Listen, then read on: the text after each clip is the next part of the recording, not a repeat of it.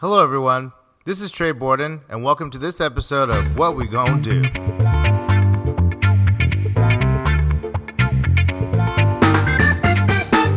My. We are dealing with a very unprecedented time. I remember in December 2019, about 49 months ago, I was thinking that 2020 is going to be a very challenging year. We're going to have to try and get this lunatic out of office. That's going to be very unpleasant and crazy. We're going to have to kind of deal with how to solve some of our very critical and pressing environmental issues, our issues around inequality, our issues around these cities, and, this homelessness crisis. It was like crisis on crisis on crisis on crisis on crisis, So I was like, let me just be grounded. 2020 is going to be a lot, but I think that with my mentality and my resolve and my access to hair salons, I can probably get through this.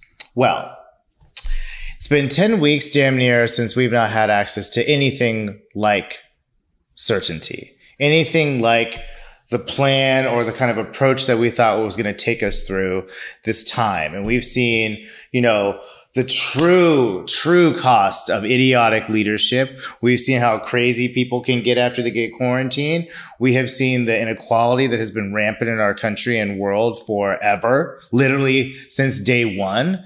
And we've seen just what it means to completely reimagine, under extreme duress, how the world is going to function. And so initially I was like, oh my God, nothing here is worth saving. I got to move to Wakanda. I got to do something because I just don't see how it's going to be a good use of my time to try and save this place or do anything that is going to invent a new way forward for an entire nation. But I took an edible and I said, you know what, let's just calm down and let's think about what we can do. Because it's true. No one knows what the world is going to look like when this is all over, what even this is all over even means, what we'll be having to deal with. And that's kind of flat. It flattens the curve, but it also flattens kind of the world in the sense that there's no one expert or one authority on what the future is going to look like.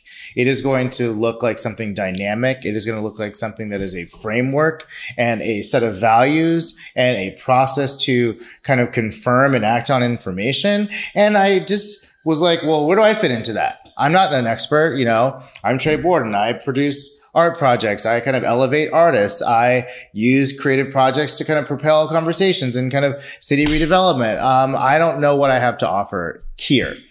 And then I started thinking, I was like, basically I got to a point where I was like, what we gonna do? What are we actually gonna do to cope with all of this? And so, I started having conversations with people I knew, people who I thought did know some shit.